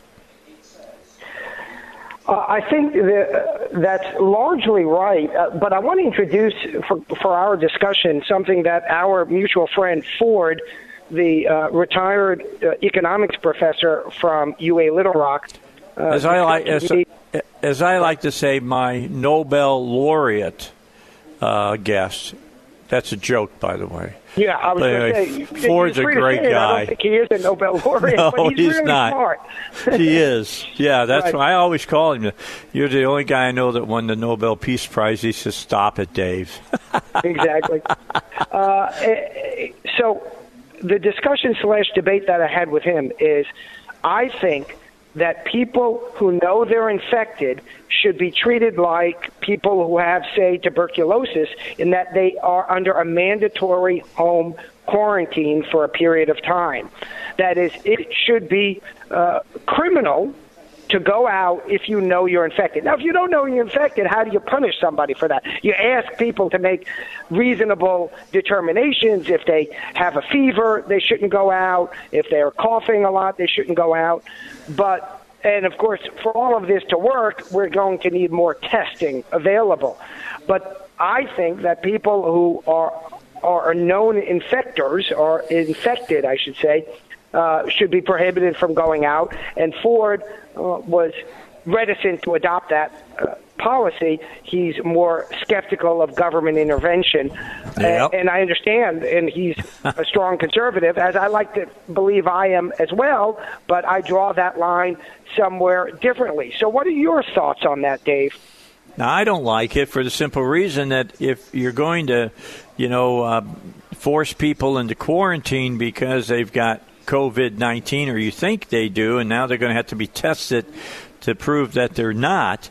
What do you do with the person who just has the flu? It kills tens of thousands of people a year. We're going to do the same thing for that, or are we going to say the death of somebody who dies from the flu is not as tragic as somebody who dies from COVID-19? You understand that leads to a whole lot of questions, and I got to tell you, it's going to lead to a whole lot of lawsuits, I believe. Well, I agree with you in part, but disagree with you in part, which is we draw lines all the time. Right now, we draw the line. If you have TB, you are put on an order to stay home. But if you have the flu, you're not. And the reason is TB, for example, is more communicable and more deadly. And I think that's the case with COVID as well. It's more communicable and more deadly. So you've got to draw a line somewhere. And if you think about how do we draw the line, for example, on speed limits, it used to be 55, now it's 60 or 65, someplace 75, whatever the number may be. Why is it not 74 or 78? And the answer is because you draw a line. So is 74 or 78 ridiculous compared to 75? No, but 78's against the law and 74 ain't. Why? Because we draw a line. So there is always an element of arbitrariness, and I'm not sure that I subscribe to the view that modest level of arbitrariness should prevent us from making any distinctions. I think we can ultimately draw some distinctions, albeit maybe you draw it at a different point than I, and if you do, it's a perfectly plausible position to take, particularly given the fact, as I just disclosed or admitted to, that I recognize that ultimately where one draws a line has a significant element of arbitrariness. Well, the problem I have with your argument about, speed limits is that that's not a right, that's a privilege to get out and drive, and you agree to live by those kinds of laws, whereas just going about your life and being able to get outside the doors of your house and do what you think that you need to get done is those rights are guaranteed by the Constitution for the most part, okay, for the most part. It's like I've got the real problem of them letting all these criminals out of jail. We've already had rapists re-raping people and killers re-killing people. I don't get this stuff. We put people in jail for a reason, and I'm sorry that you happen to be stuck in the jail, during a pandemic or whatever. But you made the choice to go and commit a crime. But, as long as you have the choice to get out, Robert, I think that's the big deal right here now. You have a choice. And in TB, yes, that's highly contagious. We've known it's been highly contagious for years. However, this whole thing about COVID-19, the more they learn, the less they think that it's as bad as a normal flu as far as killing people. I mean, they've got it now where it may be under 1%. So that's, I think the jury is out on that. I personally think if businesses want to reopen, they should be able to reopen. They don't have to reopen. They can reopen. And it's like the ones that are complaining that perhaps the governor will reopen businesses up and they think that that's ridiculous. Well, fine. Don't reopen. Be my guest. Just like, people might not want to go out and eat. Guess what? They open up the restaurants. I want to go to my favorite Chinese restaurant again and have some chicken and rice that they make that's so good over at Nehru's in Cabot. That's just the way I kind of feel about it. So, yeah, you and I have our lines drawn differently here. Indeed. Well, the thing that really bothered me is I read an article the other day, maybe the other week, whatever it may be, in which George Stephanopoulos went out to a pharmacy to buy drugs for his wife who had contracted already the disease, and someone was complaining. It was an article about COVID shaming. And the article in the New York Times sort of suggested that it was inappropriate, although they never came out and fully said it. And, of course, shaming is a perfectly normal and effective enforcement mechanism. So the notion that shaming is inappropriate, unless you're shaming somebody for something that shouldn't be shamed, is simply wrong. But when you have someone like Stephanopoulos, he at the time was not diagnosed. 3 days later, he was diagnosed. Really? You're cooped up with your wife in the house, and you weren't diagnosed yet, and then 3 days later you were diagnosed, and the pharmacy delivers, but he decided he wanted to get out of the house. I get it, you want to get out of the house. Go out in the backyard. Do like Bill Maher. Go out in the backyard. But he decided that he needed to go out to the pharmacy, and that's why, by the way, pharmacies can be dangerous places to go because people are going to pick up medicine, either themselves or relatives who are carrying germs with them to the pharmacy. I remember when I was taking care of my mother when she, as you know, had cancer, and I would go to the pharmacy, I'd be gloved up. I generally wasn't masked up, and maybe I should have been, but I was gloved up, and I would go out of there, and I would put on the disinfectant, whatever, the hand sanitizer and everything. Yeah, sure. And I would take everything out of the bag that they put it in, and I would clean out the outside of the bottle. I'd wipe down the outside of the bottle because it's a dangerous environment, but people like George Stephanopoulos make it more dangerous. So I am not terribly sympathetic to those people that know that they have the disease. You raise a fair question, which is maybe we're not right on the numbers. I am skeptical that the disease is of comparable risk to the flu, meaning I believe at this point, given the information we have, and it's limited information, that the disease is more problematic. That is either some combination of more transmissible and more deadly than the flu. I could turn out to be wrong, but at this point, I'm skeptical that I'm wrong on that. And as a consequence, I think we need to have a higher standard of protection and a higher obligation, legal obligation, on those who know they're infected. Well, something that may come out of this, and let me make this final statement because I know we're behind on a break, and that is I think that states are going to have to take stricter looks at nursing homes. Oh, that's exactly right. They're a nightmare. As you know, I took care of my mother until her death and would only do it that way. But it wasn't even a thought in my mind to put my mother in a nursing home. A lot of times people don't have an option.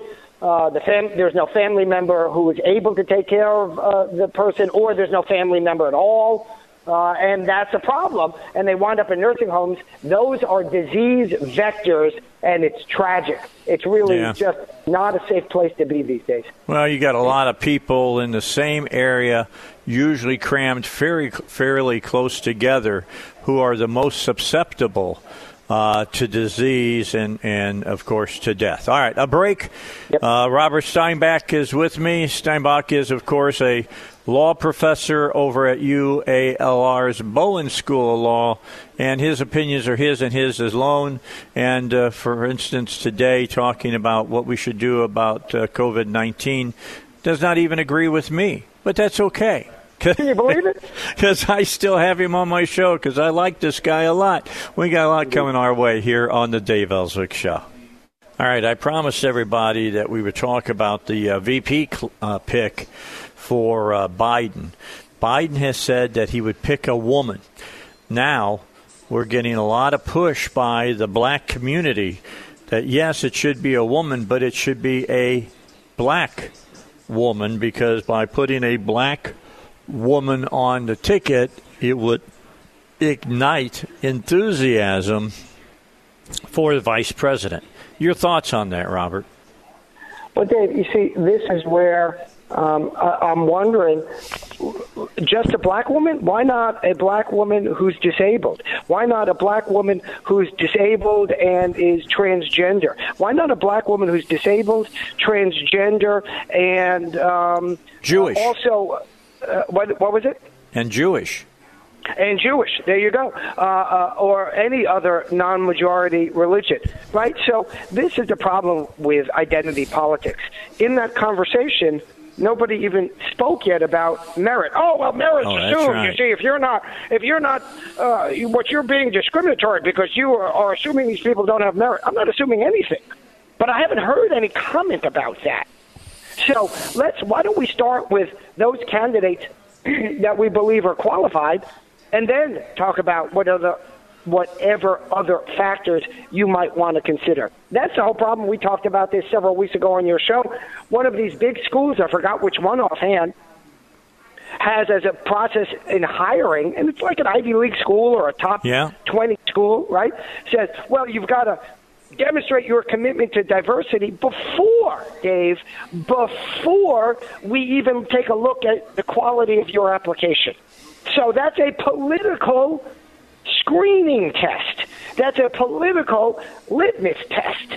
And that's what the left is all about and have been all about for years and years. Political litmus tests, which, of course, they decried correctly when conservatives in the 50s had political litmus tests about you can't be a communist. That was wrong then, and it's wrong now. Okay, so anyway, I just think it's interesting that they just want to make this decision, and they've only got 2 black females that were even being considered. You had Stacey Adams or Abrams from down there in Georgia. Right. Is it Abrams? Okay, down in Georgia, and then you've got Harris, who is a former DA out there in California, now senator from the state of California. It just, who do they put up there? I mean, and then what was it this weekend? I'm trying to think who's the black preacher there in New York with Brawley. The minister. Is that who you're talking about? Sharpton came out and made the statement that not only should it be a black female, but that he should call together a group of black leadership people to pick the person that should run with Biden. How crazy is that?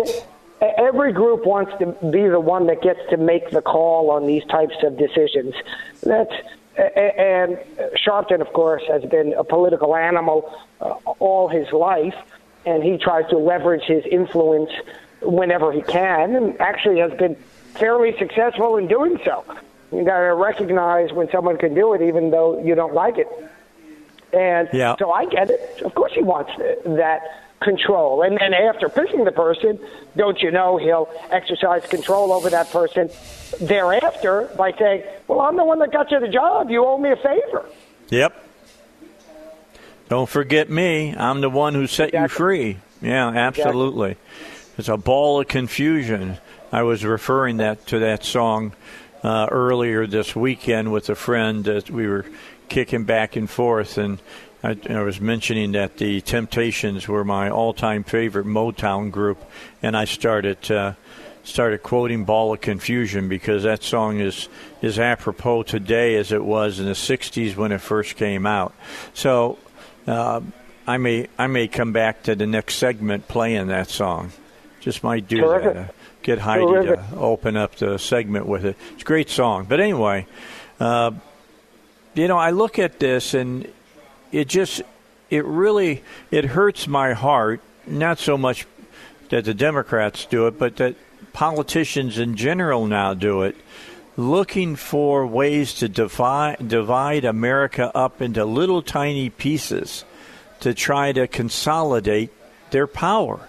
And it's happening more and more and more, and the pieces are getting smaller and smaller and smaller, and that's really troubling. I think it's what Washington was afraid of about political parties. What say you? Exactly. It's this factionalism that takes place through identity politics. Oh, you need to be a member of this group and that group. And then this whole new notion of intersectionality, which is, oh, well, you see, Dave, if you're this group or that group, that's nothing. It's only if you're these two groups, because that combination is an alchemy only from which can we get positive outcomes. And if you are not part of that alchemy, you're part of the problem, you see, Dave. And that's why the irony of the left is they are willing to throw away large swaths of American population because of their identity. So the left discriminates against you because, you see, Dave, you as a white male, you're bad news. You can't understand. You are incapable biologically of understanding the plight of those who fall into these intersectional groups, says the left, either implicitly or explicitly. That's really the tragedy. There was an article in the New York Times. Let me we can talk about it. Let's talk about it when we come back, because it's time for Sean Hannity here on the Dave Elswick Show, 101.1 FM, The Answer.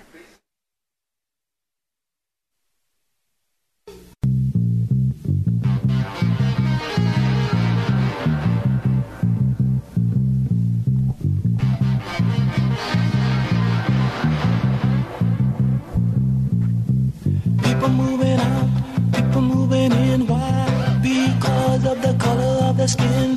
Run, run, run, but you sure can't hide. An eye for an eye, a tooth for a tooth. Both for me, and I'll set you free. Rap on, brother, rap on. Well, the only person talking about love, now, brother, is the preacher. And it seems nobody's interested in learning but the teacher. Segregation, determination, demonstration, integration, aggravation, humiliation, obligation to my nation.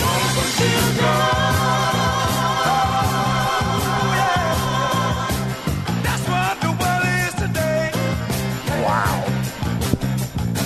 Wow, is that not as pertinent today as it was back when it came out, Robert?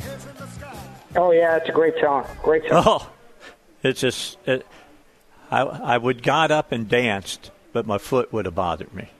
There you go. That's such a great. Hey, Heidi, had you ever heard that song? I have. It's been a while, though. That's a great song. It is a great song. And is it not? You just heard that small segment of it. There's a lot more yet to it. The things they talked about back in the 60s are the exact same things we're talking about in the 21st century now. Unbelievable. Never changes. That's why my job's so easy. I'm just kidding. What can I say? It all comes around, Dave. It does. It's like they said, what goes around comes around all the time. All you got to do is, if you got a position, just stick with it. It'll be in vogue again sometime. Exactly. Yeah, it works, isn't it? All right. Before we call it quits today, we've got about 20 minutes or so here to talk. Mm-hmm. What do you think about this whole prison release thing? I mean, prisoners are suing the state to get out of prison. Elizabeth Sotolaro sent me a text, and she was so right when she sent this. She said, hey, as a citizen, can I sue the state for letting the prisoners out? Look, I think it's actually very difficult to call because I think it was a Supreme Court justice who wrote about an unrelated issue. That is, of course, historically there's been real violence in prison against prisoners, like prison rape. And the Supreme Court justice wrote, prisoner, part of their punishment is not that they should be raped in prison. That is, once a prisoner is under the control of the government, the government acts as the parent, so to speak, and must protect the prisoner as well as incarcerate the prisoner. And so it's a really difficult, and by analogy, let's talk about the COVID situation. That is, one of the punishments for whatever crime the person is in prison for is not a significant likelihood that they're going to contract the coronavirus. And so, depending on how bad off the prison is, the government needs to make some sort of accommodation. Now, that may not need to be released, but they can't keep people in an environment in which they're going to get sick and die because the prison can't maintain adequate social distancing or whatever else and hygiene in general to prevent the transmission of a disease. So that's the challenge.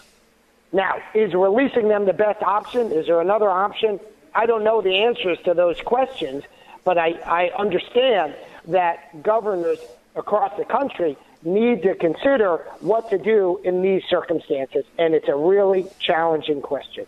Well, and I'm not going to deny that, but to be honest, if I didn't put somebody or give our legal system authority to put somebody in prison because they didn't do anything. We agreed that the laws of our state are such that if you do certain things, they're going to put you in prison. Now, perhaps you let out white-collar criminals, and by that, it's not white people, it's anybody who does a basic non-violent type of a crime, but anybody who's in for rape or child sexual assault or murder, you don't get a get out of jail card. You stay in jail and you got to take your chances. That's kind of the way I look at it. That would get a lot of people out of jail probably, and probably open some cells up where you could separate people a little bit more. Certainly, I agree with the notion that if you've got to thin the herd in prison, thin it out with those are the nonviolent criminals. Absolutely. That's right. Now, I don't know how that works in terms of distributing the criminals, but as an initial premise, I absolutely agree with that. Because, there's, what was it? Did I read that here in Arkansas they're thinking about releasing 1,200 and something prisoners? I don't know. I mean, if all of them are, let's say, nonviolent, then we've got too many prisoners in our jail system. There's got to be a different way of punishing them than locking them up behind bars all the time. Well, that's an interesting point. That's one of the realizations that is being made by some people on both the left and the right is there need to be some alternatives to imprisonment for certain types of crimes. And I'm cautious on that point, but where I will agree with it is when you lock up someone who's a drug addict, foolish, rather than a drug seller. Now, do addicts sell drugs? Of course they do, right? But the point is, what's the driving motivation? And when the driving motivation is addiction rather than commerce, shall we say, I think that is a category in which we can investigate further things like drug courts, where we what's called use diversion to put those people in treatment. And then the treatment has an overwhelming, not 100%, but an overwhelming success rate, then we can break that cycle. And ultimately, that should be our goal. How to balance that? Very challenging. But the notion of drug courts, there's something there to it, and we need to consider that. And conservatives there are some conservatives who have adopted this, but I think there's been some reticence to it, and we need to consider it more significantly. All right. Yeah, I just got a text from Elizabeth. Says over 1,400 are being, quote, reviewed by the Arkansas Parole Board at this time. So I'll keep my eye on that story because that really does. I mean, a lot of things are going to change because of the COVID-19 pandemic that we've had, and that may be one that has to be looked at. Maybe we're talking a lot of money that's got to be spent on ventilation systems in prisons and things of that nature. I don't know. And perhaps sentencing guidelines that we're following about prisoners here in the state. All right, with that said, let's take a break. We got to do that. And if you got something more for us about the prisoners, I'm willing to talk about it. If not, maybe I can find something positive that we can talk about today to finish up the Dave Elswick Show. Robert Steinbach is with us. We're going to go out with a little of the Temptations with you again here on the Dave Elswick Show. We appreciate you joining us today. Traffic, weather coming your way right here at 101.1 FM, the answer. The color of the skin, run, run, run, but you sure can't hide.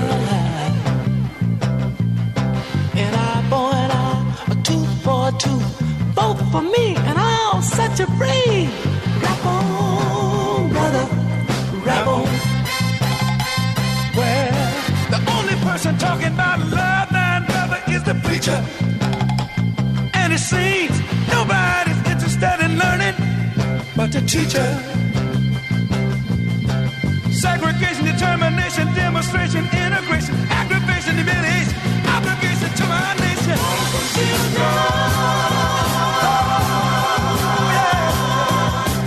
That's what the world is today.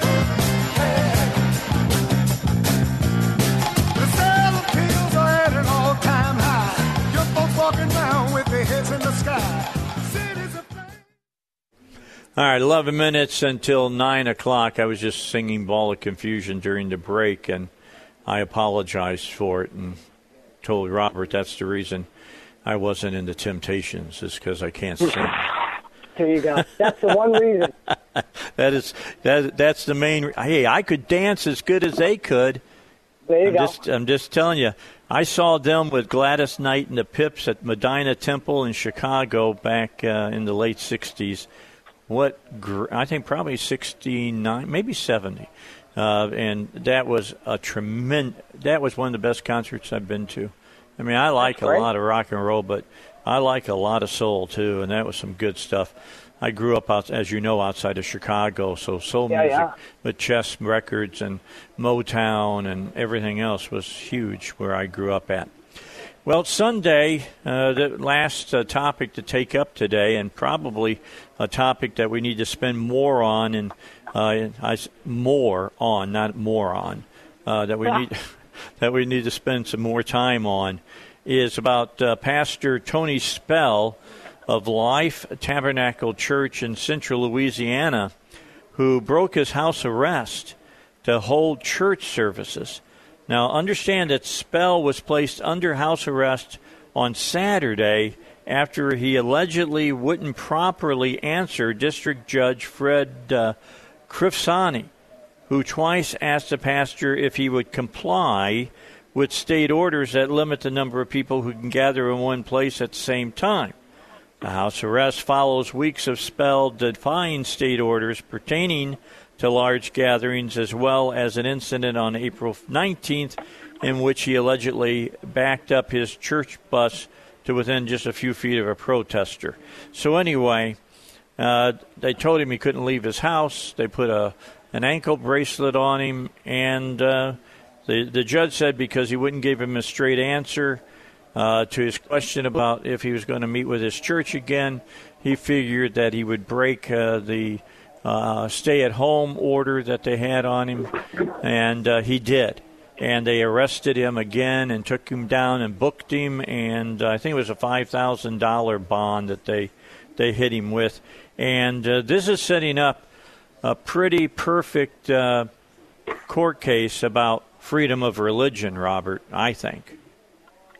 Well, it's if I may borrow the term from one of the previous segments today, it's the intersection of freedom of religion with the possible ability of the state to control individuals' interaction in this context. And as you know, I described previously that I believe that people who know they're infected should be prohibited. Now, it sounds like that's not the case here. And no, he's not infected. Exactly. And so that's obviously a relevant consideration. And I think churches, houses of worship would do well to make sure that they don't become vectors of transmission by ignoring the science of it all. And so I think that's a real concern. And I don't know this guy's individual story, but what you read just in that little clip is a little bit, to say the least, concerning. It sounds like there is an overreaction in this context by the government, by the local government, it sounds like. And that's a problem. We always have to be wary that there is an overreaction by government officials because, as we discussed, they're the ones with the guns. And this is that inherent tension. And it doesn't mean we don't come to a resolution. It doesn't mean government can't wind up doing anything. But it means we need to be ever vigilant when it comes to these issues because it is very easy for the government to overreact, and we need to make sure that that doesn't happen. Well, let me tell you what. The one that I'm watching for, and you be watching for too, if you happen to see a story, you bring it up to me immediately.